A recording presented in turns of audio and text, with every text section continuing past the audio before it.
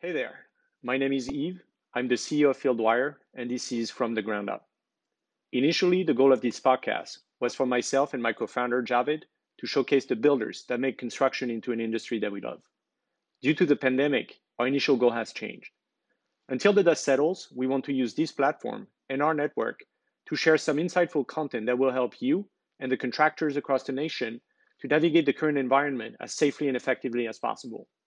To do that, we held a virtual town hall with construction experts to discuss the impact coronavirus is having on the industry. Here's the recording from March 24th. So we've gathered a fairly diverse group of panelists today to represent the variety of the industry and bring differentiated points of view to the situation. So I'm going to introduce you to our panelists. So going from the East Coast to the West Coast, let's start with Tim.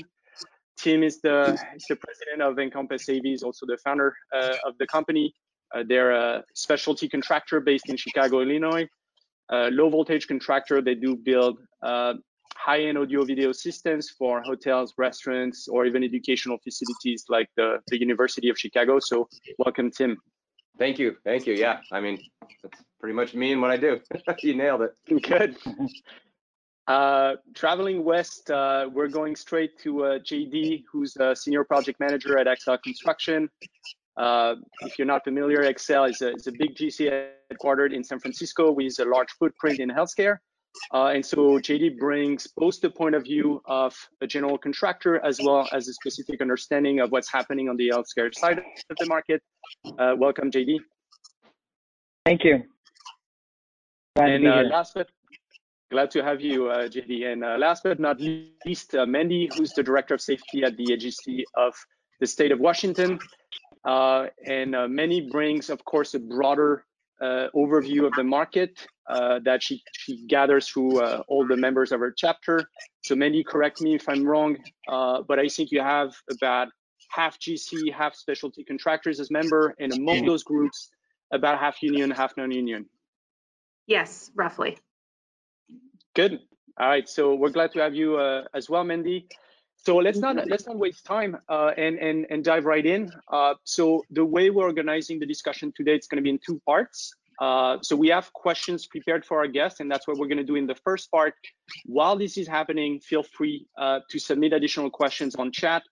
We have Justine, who's moderating this for us in the background, and she will pick up those questions, organize them, so that we can actually cover them in the second part. Good. So just going back to you, Tim, maybe to start this. So we have seen basically global city shutdowns like in Boston last week. What's the situation in Illinois and in Chicago specifically, and how much work are you able to do right now? So most of our, I mean, it's shelter in place order, right? It's the same as a lot of states have right now. It's essential businesses only, which is not super clear. As a low voltage subcontractor, from what we've been able to find out from the government, we are allowed to work right now. We are allowed on construction sites. But the problem being for us as a small company is we have some construction jobs, but then we also have a lot of retrofits in office, upgrades in office spaces, hospitality work, restaurant work, adding TVs onto sports bars, stuff like that. All that stuff is, gone. So the only projects we have right now is new construction.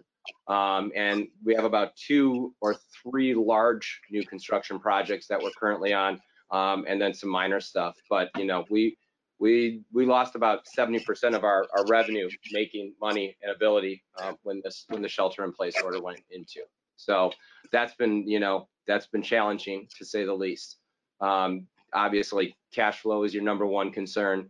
Prioritizing where you're spending cash, how you're spending cash, and then also a big concern of ours is maintaining your employee security and making sure that they feel secure, that they have jobs, and that everything will continue on and go on. So these are some of the challenges we face and are facing, and are coming up with solutions with. So to that point, like we had a quick chat last week. Do you feel like you're getting extra clarity from city or government guideline right now in terms of what's going to happen over the next few weeks, or are you still in the same situation? No, I think the government's we really don't have any clarity as far as what Illinois has been projecting. They just say, well, it's at least till the 8th, could be till the 15th, and we don't know. So I think I know why they're doing it, but I also think that it would be hugely important for business in general and for security, just over the big scope of this whole thing, is to say, this is when we think things are going to come back to normal, or when we think businesses are going to open. I think if the government could provide some sense of closure, or like an end, an end of this thing, you're going to see more security in the markets. You're going to see more cash flow, more investment, people getting back on this thing. And, we can shelter in place for a while, but we need to know when this ends in order for everybody to have a good, secure feeling and to plan accordingly. So, yeah, I'm looking to the government to give us a lot more information than they're currently giving us right now. That's how we feel here, at least in Chicago. That makes a lot of sense. I think in the Bay Area, our shelter in place was extended until April 17th or 19th. I'm not quite sure. Yeah. Maybe that's a good segue to JD. JD, can you tell us a bit more about the projects you're working on and why they might have a different status from regular commercial projects? Yeah, so all of in what the market sector that I work in, which is healthcare, they've come out right away and pretty immediate in saying that all of ours are essential projects. So we had to do a real quick kind of stop, and Excel really jumped back all the way to the top, and first developed protocols and plans put in place to get our jobs up and running. I mean, all of our healthcare projects were up and running within 1 or 2 days. And for us, it starts out with making it safe for not only for our employees, but for the community of people that we work with. So by developing protocols and procedures right away and getting them out to our clients and our trade partners, you create some security there. I mean, we still, on a daily basis, I'm going through routines of having to call up companies and walk them through the things that we're doing to make our job safe, and even bringing in additional staff to go in projects and wipe down and create clean paths for people to get in. So it's been a challenge because, there's a lot of information out there and people show up to job sites. And I mean, we've locked down our job sites where, no visitors are going to be allowed. It's every day there's a daily check-in where we have a whole list of questions and procedures we go through before anyone comes onto site. So it's made it very challenging. It's slowed down productivity, but in the same point, it's keeping things moving and the clients are happy about that. That makes a lot of sense. I mean, I'm guessing, once again, because of the nature of the projects being healthcare facilities, it's very unlikely that California is going to try to shut down the process. But you talked a little bit about slowdowns related to additional, basically COVID-19 related processes. But are you seeing any other slowdowns that could be related loosely to the epidemic, like logistics or manpower not showing up on site, or subcontractors not wanting to expose their employees? Yeah, we've had both of those. All of our subcontractors have, like, initially when the whole thing happened, no one showed up to job sites. Everyone kind of sent us letters saying, we're not showing up. And then we had to re-engage our subcontractors,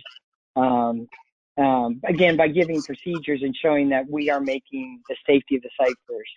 And then we put, again, processes in place to go out to all of our vendors and, for instance, casework vendors.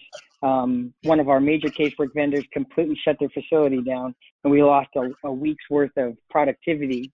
Thank goodness our upper management got involved, and we were able to get the facility back up and running. And again, all this stuff is delaying projects. And part of these are important clients, so you have to notify them, but then also we're taking the time to get the information and on a daily basis say, hey, here's what we're doing to resolve that, and here's how it's affecting schedule, productivity, and potential cost impacts. So huge part of what I'm doing right now is every day is that. And, you know, we do also a weekly, company-wide, we do a weekly check-in through most of the office side is all working from home now. So we're getting through those challenges of making sure we're all communicating and keeping up to speed with what's going on, at the same time trying to be productive. So, yeah, I have 2 kids at home, so I'm juggling homeschooling and trying to get on calls. And luckily, a lot of people that I work with are in the same situation. So there's, you know, when my 3-year-old comes and jumps on my shoulders in the middle of a call, everyone laughs instead of, you know. So, you know, I think everyone's embracing kind of the position we're in, but also everyone's trying to really help and get us through these tough times. Because, like Tim said, you know, it's hard not knowing when it's going to end. You know. I'm glad there is a silver lining that we're all spending a lot more time with family right now. So so that's great. Mandy, going over to you, what is top of mind for the members of your chapter right now? I'm guessing like some themes are emerging right now. What are you hearing through the grapevine? So I'll start by saying that probably what's top of mind for all of our contractors in Washington is the fact that our governor issued new shelter-in-place guidelines as of 5:30 p.m. last night. So as we're all aware, this whole situation has been evolving by the minute. And I concur with Tim wholeheartedly in the sense that we don't have a lot of information from government to tell us exactly what to do and what's expected. So as a result of that, AGC has taken some measures. The beauty of a membership organization like this and having people spread throughout the country is we all are tackling this together and we're communicating. So we had other chapters of AGC come together and create a field kind of job site guidelines for how to protect your workforce from the virus as best as we know based on CDC, Department of Health, OSHA, and local jurisdictions. So that document has been compiled and shared amongst multiple AGC chapters now for the benefit of their members. What we did is we took that because we had project owners that were coming to us saying, you know, we need something more than guidelines. So we worked to create a document that takes those guidelines and makes it into a site-specific document.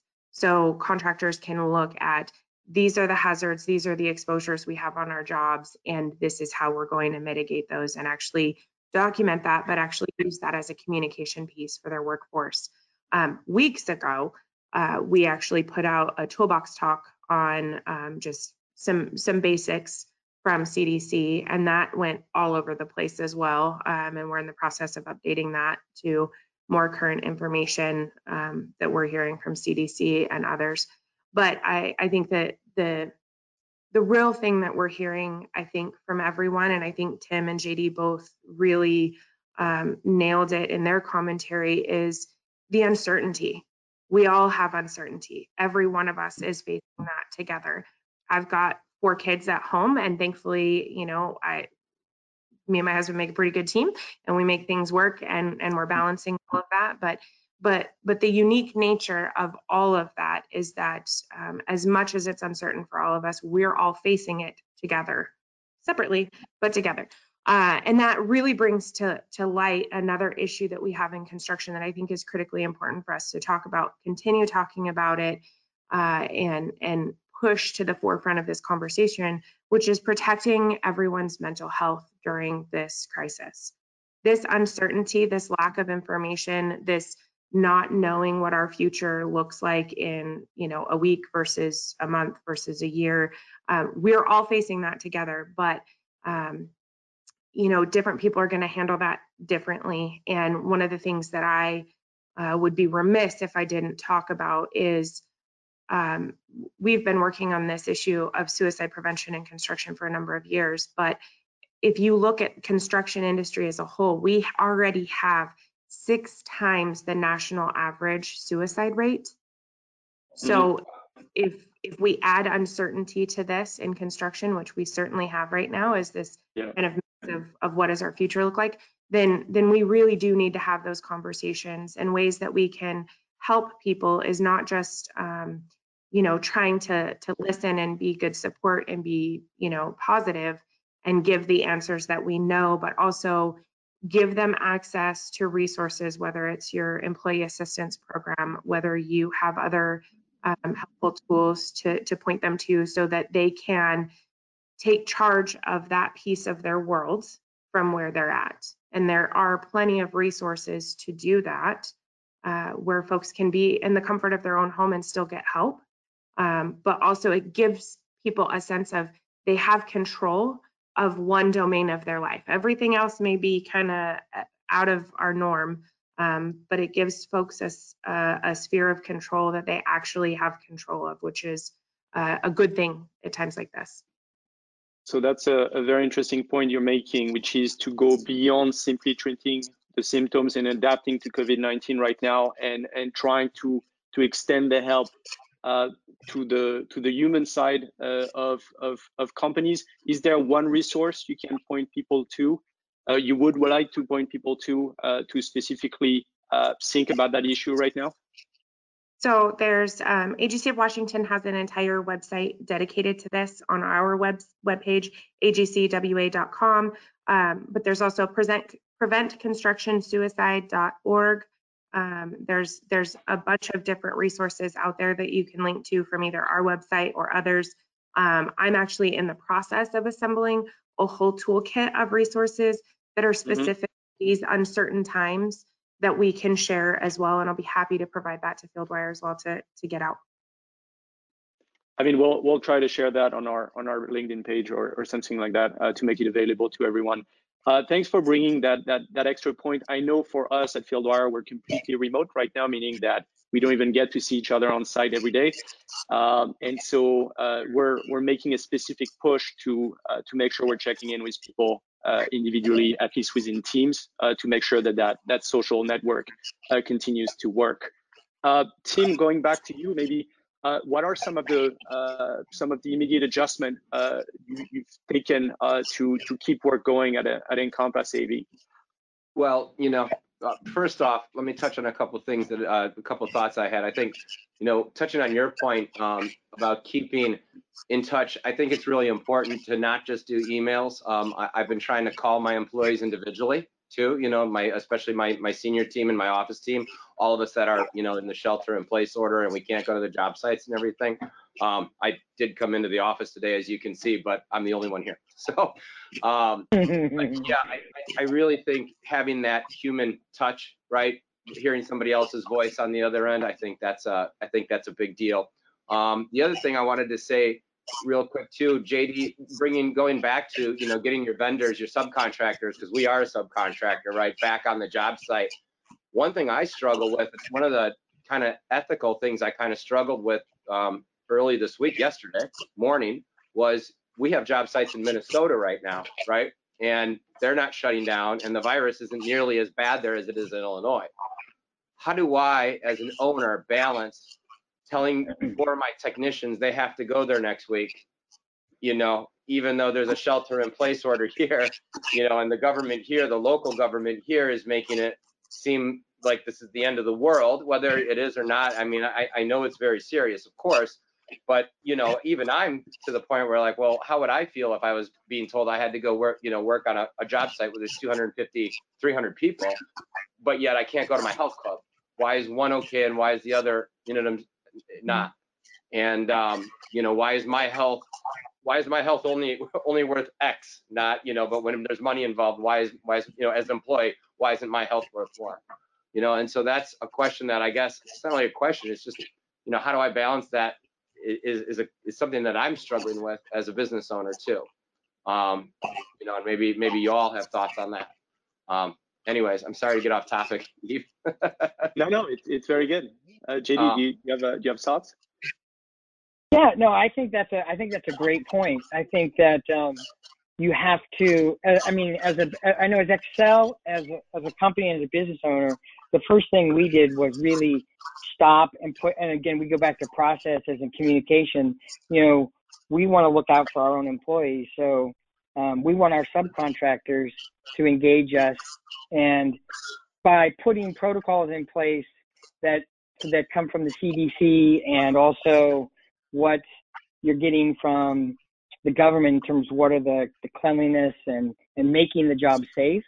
Then, and even when the workers get there, showing those processes are in place and you're going the extra step, build the trust that you want from your subcontractor community, right?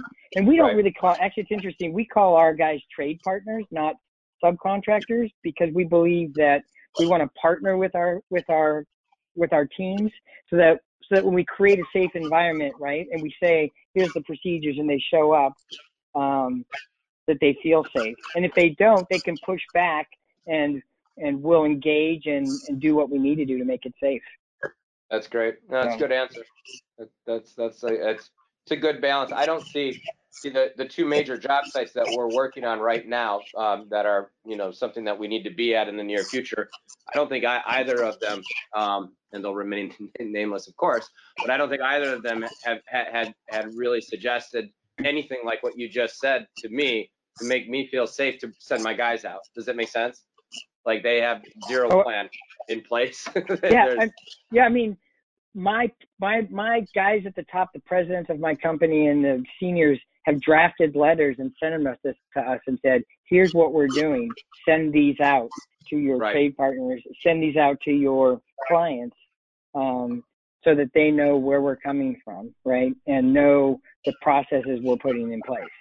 Right. Because it's important to us. And being in healthcare, you know, right away, half of the company, you know, the portion of our company that is not in healthcare, you know, they're shutting down. And the great thing is those guys are now coming over to help us, because we've reached out to our healthcare clients also and said, hey, do you need help with anything else, setting up facilities or anything where you need additional help to get places to do testing set up. So again, the whole company is embracing this, just not the healthcare side, and they understand the importance of it. Yeah. I mean, I struggle with it having kids, and you know, Mandy brought up a great point about mental health, and boy, the whole fact that you're at home and you don't have contact with people, it's tough, right? And my VP of my healthcare, they set up a weekly meeting, and I just got off it this morning, where there was probably 70 people that called in just like this to just check in. What's going on? How's everything going? You know, and we had even a little story time where people said, hey, I'm getting up and I'm driving for 30 minutes in my car back home just to kind of create the same routine of feeling like driving to work, right? So I think those things are going to become more and more important as this drags on, because it feels like it's going to drag on. Yeah, it does. Eve, to answer, go ahead. Do you still want me to answer your question? Please do. I was going to ask it again. So, my office staff, actually, my senior staff, that's typically in the office that we have that we work hand in hand every day. That staff, we've been keeping in real good communication. I send out as soon as not as soon as I get up, but I try to, by 7 a.m., I send an email out, and I follow up with every person individually, tasks that we're working on, things that we want to accomplish. And then, like I said, after that, I follow up with phone calls. Now, for our tech staff that hasn't really been able to work, we've been focusing on new certifications. We use a program called Avixa. I don't know if you're familiar with it or not, but it sets standards for the audiovisual world. And there's different levels that you can achieve, the CTS being one of them, CTSD, CTSI being others. And we encourage employees to use this time. Most of our guys are salary, so they're getting paid right now to earn these accreditations, because that helps us as a company. That makes us a more solid company. So we're turning this time around for training for a lot of people as much as we can. We're looking forward to I'm working with my marketing team and trying to figure out what does the market look like after this? Because even when this is over, it's not going to be business as usual like it was before. There's going to be changes. There's going to be, people are going to want to work remotely probably more often.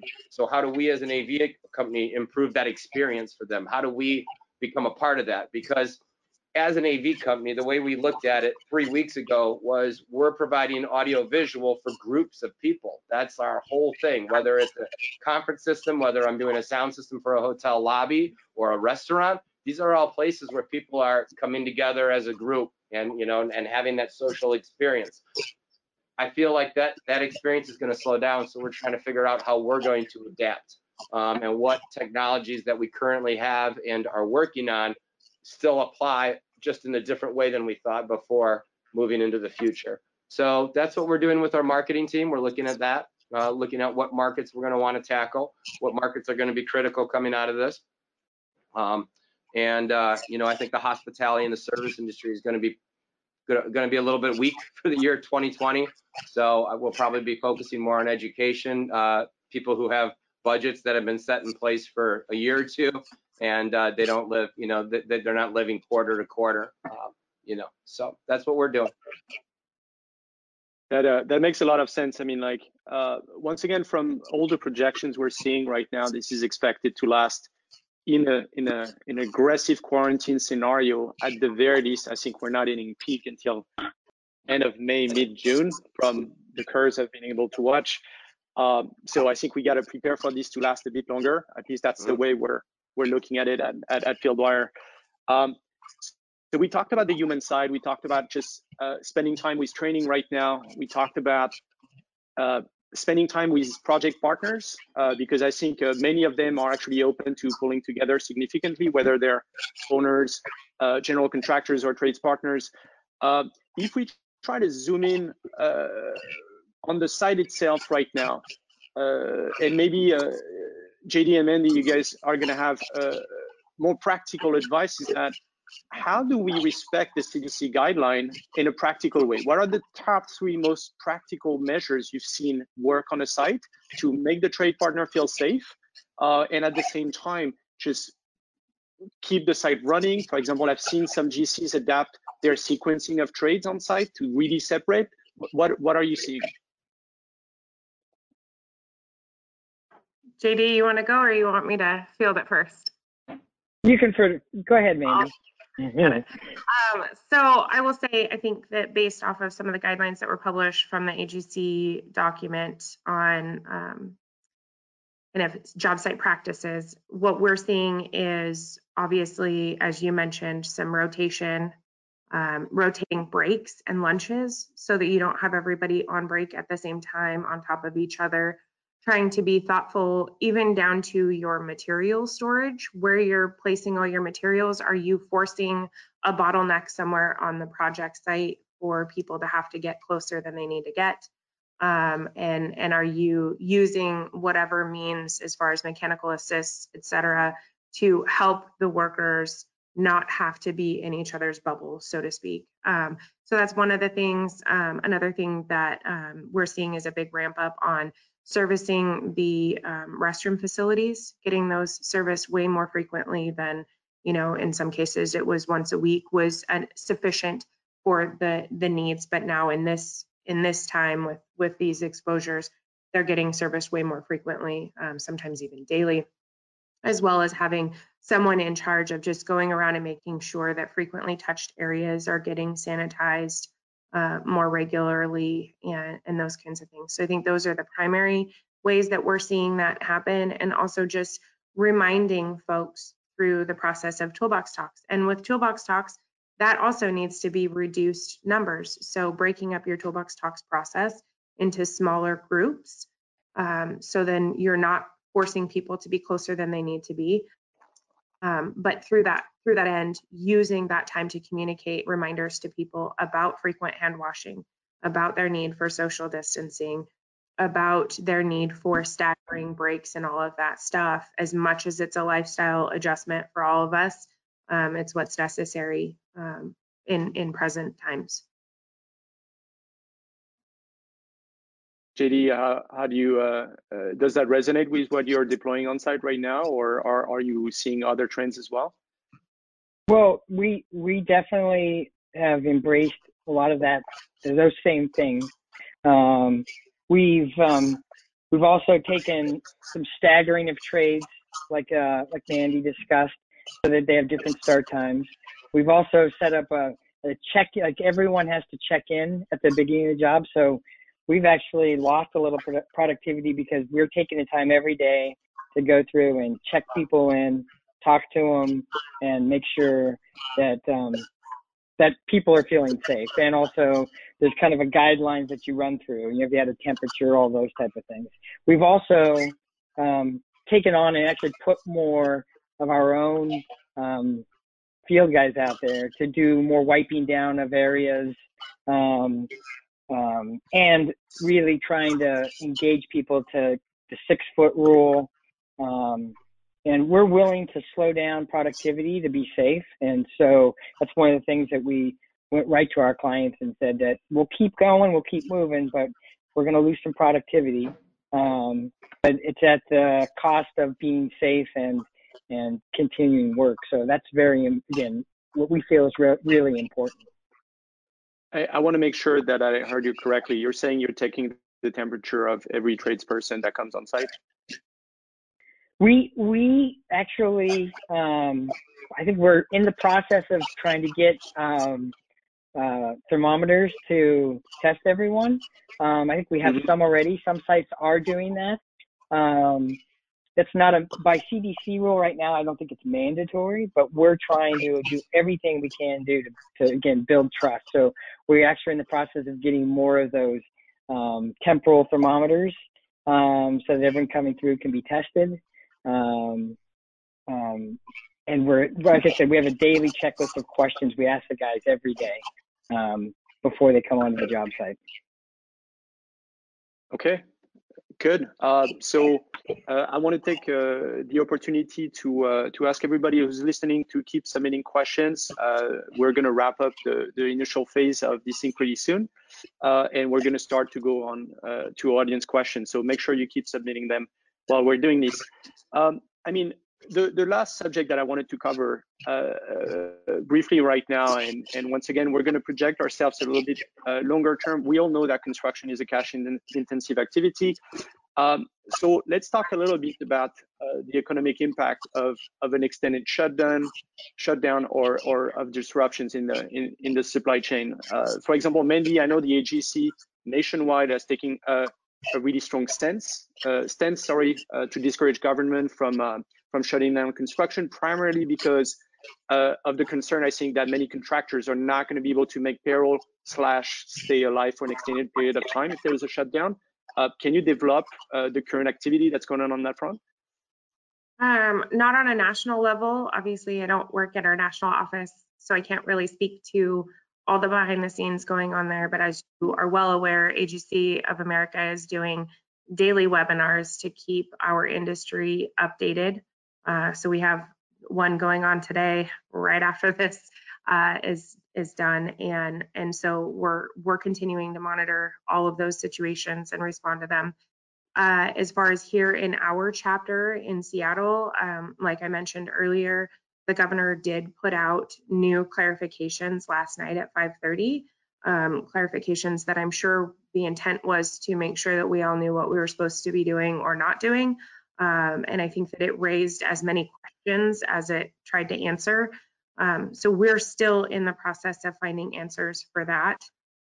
With that, there's a lot of other aspects of this process that are evolving, such as worker to leave, furloughs, any of that stuff. And we're working with professionals that are very, very experienced in this avenue, attorneys and HR professionals, to help find answers so that we can give the best advice possible.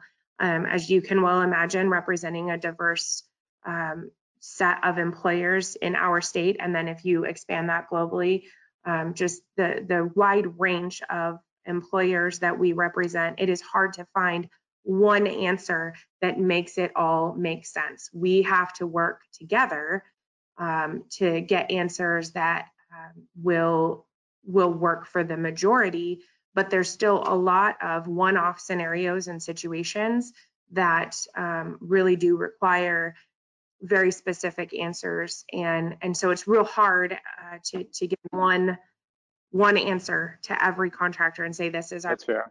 here's how we proceed, and we would be doing a disservice if we did that. So it's a delicate dance trying to find the right answer for folks, especially when we're not getting maybe the most clarity in answers from the government. That is fair.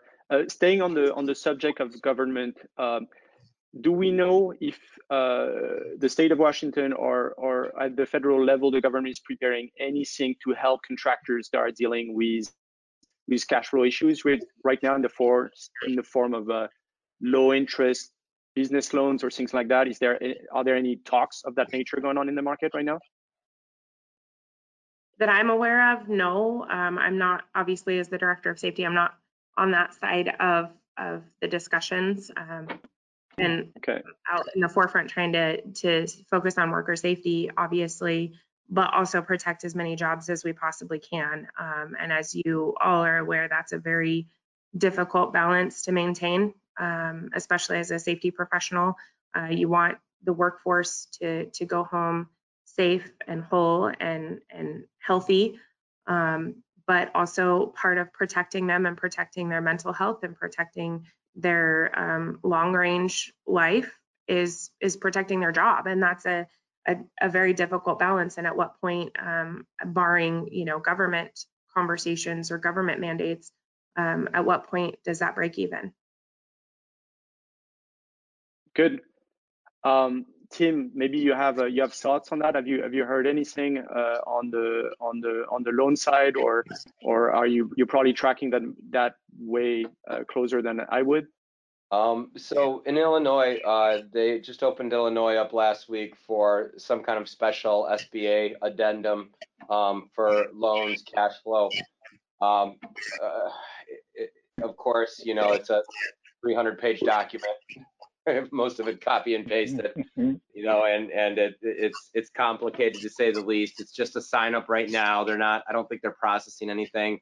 The city of Chicago said they set aside $100 million for loans to small businesses for up to $2 million each, which, those numbers don't even make sense. But, $100 million is a drop in the bucket in this thing. Like we talked about before, subcontractors are gonna, they're smaller businesses, and you're gonna see subcontractors drop pretty quickly if this thing's extended out too long and the government doesn't get us help quick. I think expediting the help is going to be the trick with government, as it always is. By the time they get their act together, I think it'll be August or September, which will help some people for sure, and it's better than nothing. But subcontractors live on the draws from the banks that are getting processed through the GC that have to get approved by the client, and they're already 60 to 90 days behind getting paid from the time that they had to go purchase the materials, and and they've done the work.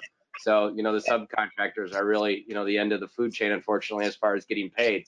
And it's tough, and I think that you're going to see a lot of the smaller subcontractors fold, and even the larger subcontractors will release a lot of people. They'll have to cut a lot of jobs in order to maintain. I know that we're doing everything to be as efficient as possible right now, and we're streamlining, and we're making difficult choices on things to pay and things that are just going to have to wait in order to make sure that my staff is paid, and most importantly, that my staff has security. So I'm not very hopeful as far as the government goes. Okay, that's a fair point. JD, maybe in reaction to Tim, is there anything that owners / general contractors are trying to do to make sure that they are processing payments maybe faster to help their trade partners in this case that are dealing with cash flow issues? Well, in one sense, most of my healthcare clients actually are still running and moving. And so they're actually still paying, which is a good sign for at least our market sector. But just like Tim's talking about, we've already reached out to our subcontractors to kind of feel out what that impact is going to be. And I think the leadership within Excel is evaluating what we're going to need to do to be a part of trying to help with the solution. And I think it's a work in progress right now. You know, I haven't felt any subcontractors yet say, hey, you know, my workers, I have had a little bit of pushback in, hey, we want our workers to be safe. And I think our response to that has helped to have them re-engage quickly. But again, it's a work. We're in week 2 of this right now, and so everyone's kind of learning. And I know from my standpoint, when I go down to my neighborhood in San Francisco at 8 o'clock at night, and I've never seen the streets so empty. It's scary. It's you know. So we definitely have a big concern in terms of you know. What happens in 3 or 4 months or even 3 or 4 weeks when people aren't getting paychecks and all that. Yeah, I think the question becomes too, you're in healthcare, right? And so your stuff's going and ongoing. What about the job sites that do get shut down, right? So now the subcontractors, which are always slow to get paid to begin with, we're always at the end of the chain. You know, whatever cash subcontractors do have, they're going to burn through to keep their staff and keep open and then all of a sudden a month, 2 months down the road, hey, get back to work. Well, how do I go buy the materials at that point? Because I've burned through all my cash to maintain, and you guys are going to want, no offense, I'm not you guys, JD, but in general, yeah, just submit us an invoice after you work for 30 days, provide all the materials, submit an invoice, and then, you know, 30 days to 60 days after that, you'll get your check. It'll be fine, right? But you don't have the cash to go out and buy the materials anymore because we've had this gap, we've had this blip. This is something that's going to have to be addressed for the health of a lot of people out there. Because, you know, subcontracting companies like myself, where you're employing less than 50 people, you add all of us up, it's a lot. You know, it's a lot of workforce out there. And if you can't keep us healthy, I think it's going to be pretty bad 2 months from now. I agree. I think you're spot on. And I think because the economy in the Bay Area is so good, you know, those small guys have a lot of people working for them. And so they're going to actually have a bigger burden and fall into bigger problems than some of the bigger subcontractors or trade partners who have been established and been around for a while. So yeah, that's a valid concern, Tim. Good. I mean, I'm glad this is we're asking basically the real question about this. I think it's about keeping the trades healthy on site. It's also about keeping the businesses healthy so that they can go through this as well as possible. This is the conclusion of the first part. We ran a little bit over. So for the second part, I'm going to start asking audience questions. I'm going to try to direct them at one of you. Let's do some rapid fire answers on those. So please keep the answers short so that we can cover as many as possible. In a very directed way, Mandy, if an employee becomes ill with obvious COVID-19 symptoms, or if they're detected at the entrance of the site, for example, with a high fever, what do we do as a specialty contractor? Do we treat it as a workers' comp case and send them to our contracted medical office? So that's going to vary from state to state, depending on what your workers' comp laws are and what each jurisdiction dictates. Washington State is a monopolistic state, so our workers' comp is run through the state, and they have had some specific mandates, but that's not going to be the same as every other jurisdiction. So I can't say universally across the board, but what I will say is check in with your local jurisdiction. It's not going to hurt to call whoever you run your claims through, your TPA, and ask those questions. And make sure that obviously you're getting the employee health care taken care of. Good. Quick question for you, JD. On my project, we're extremely worried about the economic economic impact of these, primarily on the material shortage side and the inability to obtain raw materials like steel, stone, luxury finishes, things like that. Any idea on how to mitigate or prepare for that specifically? Well, the current projects that are running, you just have to really go back to your suppliers and your trade partners and kind of find out the status of where it is. And then moving forward, I think you're going to have to start building those things into how we build our schedules. And it's kind of right now, it's an unknown. So you're going to have to probably build in some buffers and confirm stuff and before you go out and promise schedule dates. I think right now it's a big unknown, you know. But we haven't felt it a lot yet, but you know, again, we're preparing for it because we know it's going to happen. That's fair. That's fair. I don't know if Tim, that was the answer that. It's good enough. I mean, I think those are complex subjects, and I think just talking about this brings a complex discussion. In the spirit of going even deeper, Tim, how do you approach the liability side of having workers just dispatch on sites, as you said, like you have a shelter-in-place order in Illinois, in neighboring states that might not be the case. Are you thinking about the liability side of that? Yeah, I mean, like I said earlier, it's a tough thing because I'm getting pressure from a GC to send workers, you know, out of state and get them there. And at the same time, my workers are like, well, wait a second. The state says we're supposed to be at home. There's probably a reason for that. And I mean, the other ethical implication of that, and I'm going to tell you right now, Eve, I don't have an answer for you. Like, I don't have like, this is what you should do. The other ethical implication of that is, what if one of my guys is sick? Because we're in a state that has a heck of a lot more cases. We're in Illinois.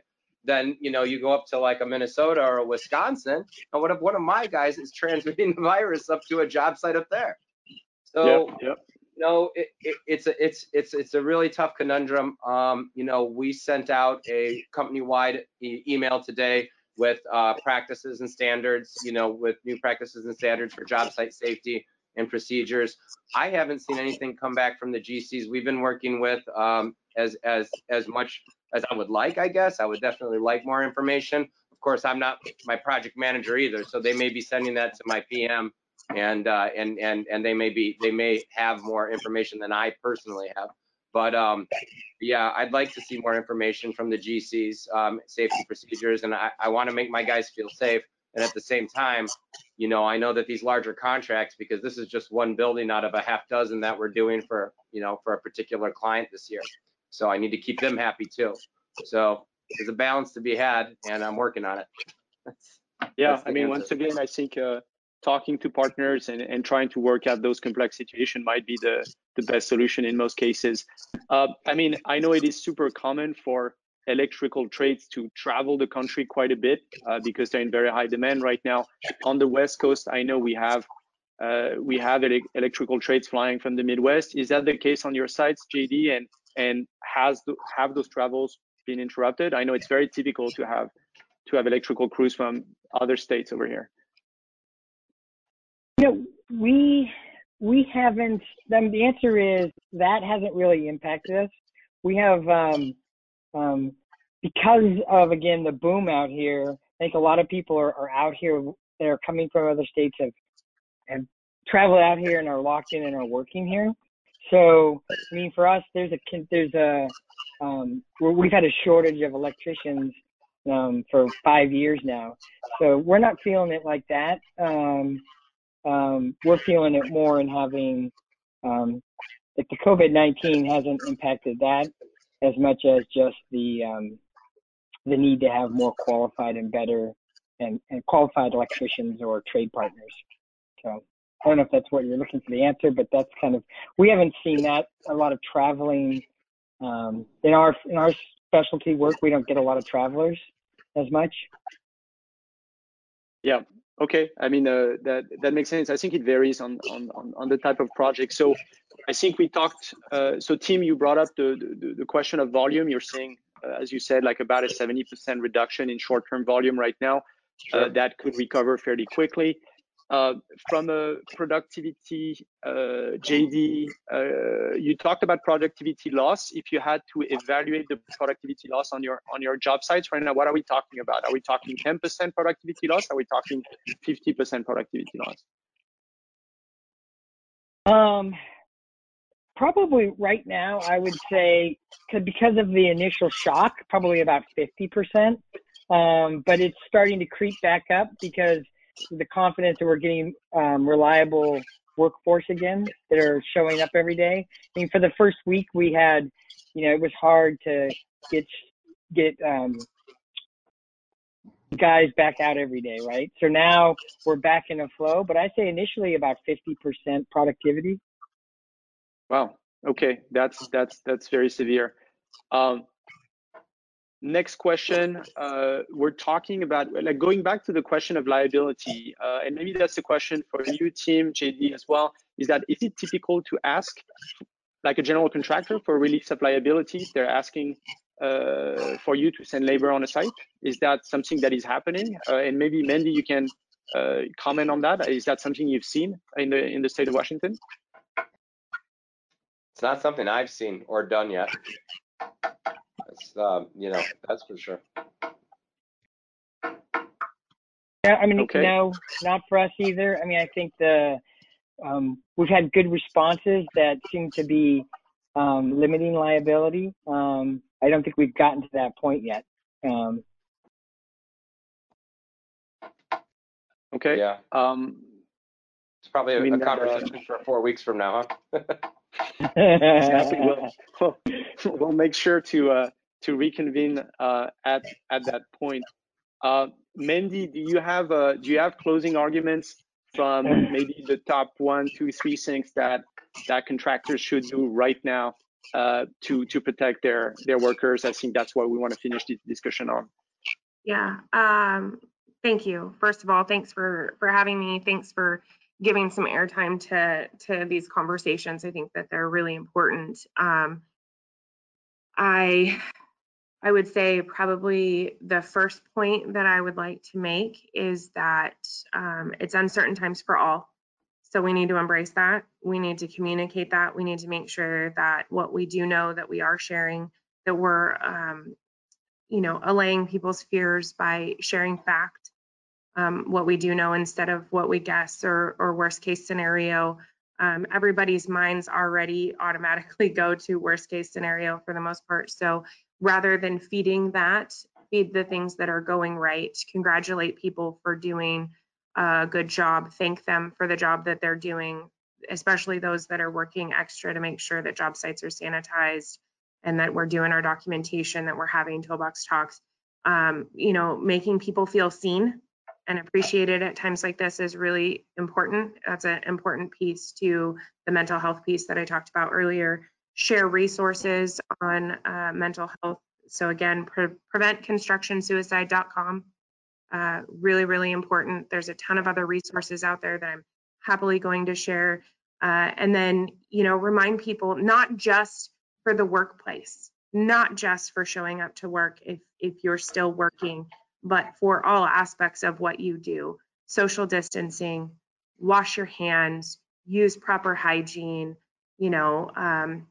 avoid being places you don't need to be. That's the whole idea right now, is avoid places you don't need to be. I have an advanced age grandfather living in California, and when I spoke to him this weekend, he said, it's great that they're doing this morning shopping hours for seniors, but honestly, if you have the power to take that off someone's plate, so that they don't have to go out and they don't have to be exposed if they're in a vulnerable population or they're immunosuppressed, then do that. To take that out of their hands, or use the technology available to you to get stuff delivered or what have you. So, kind of taking off my at work hat and saying, that's something that we all could do better at, is don't be places you don't have to be.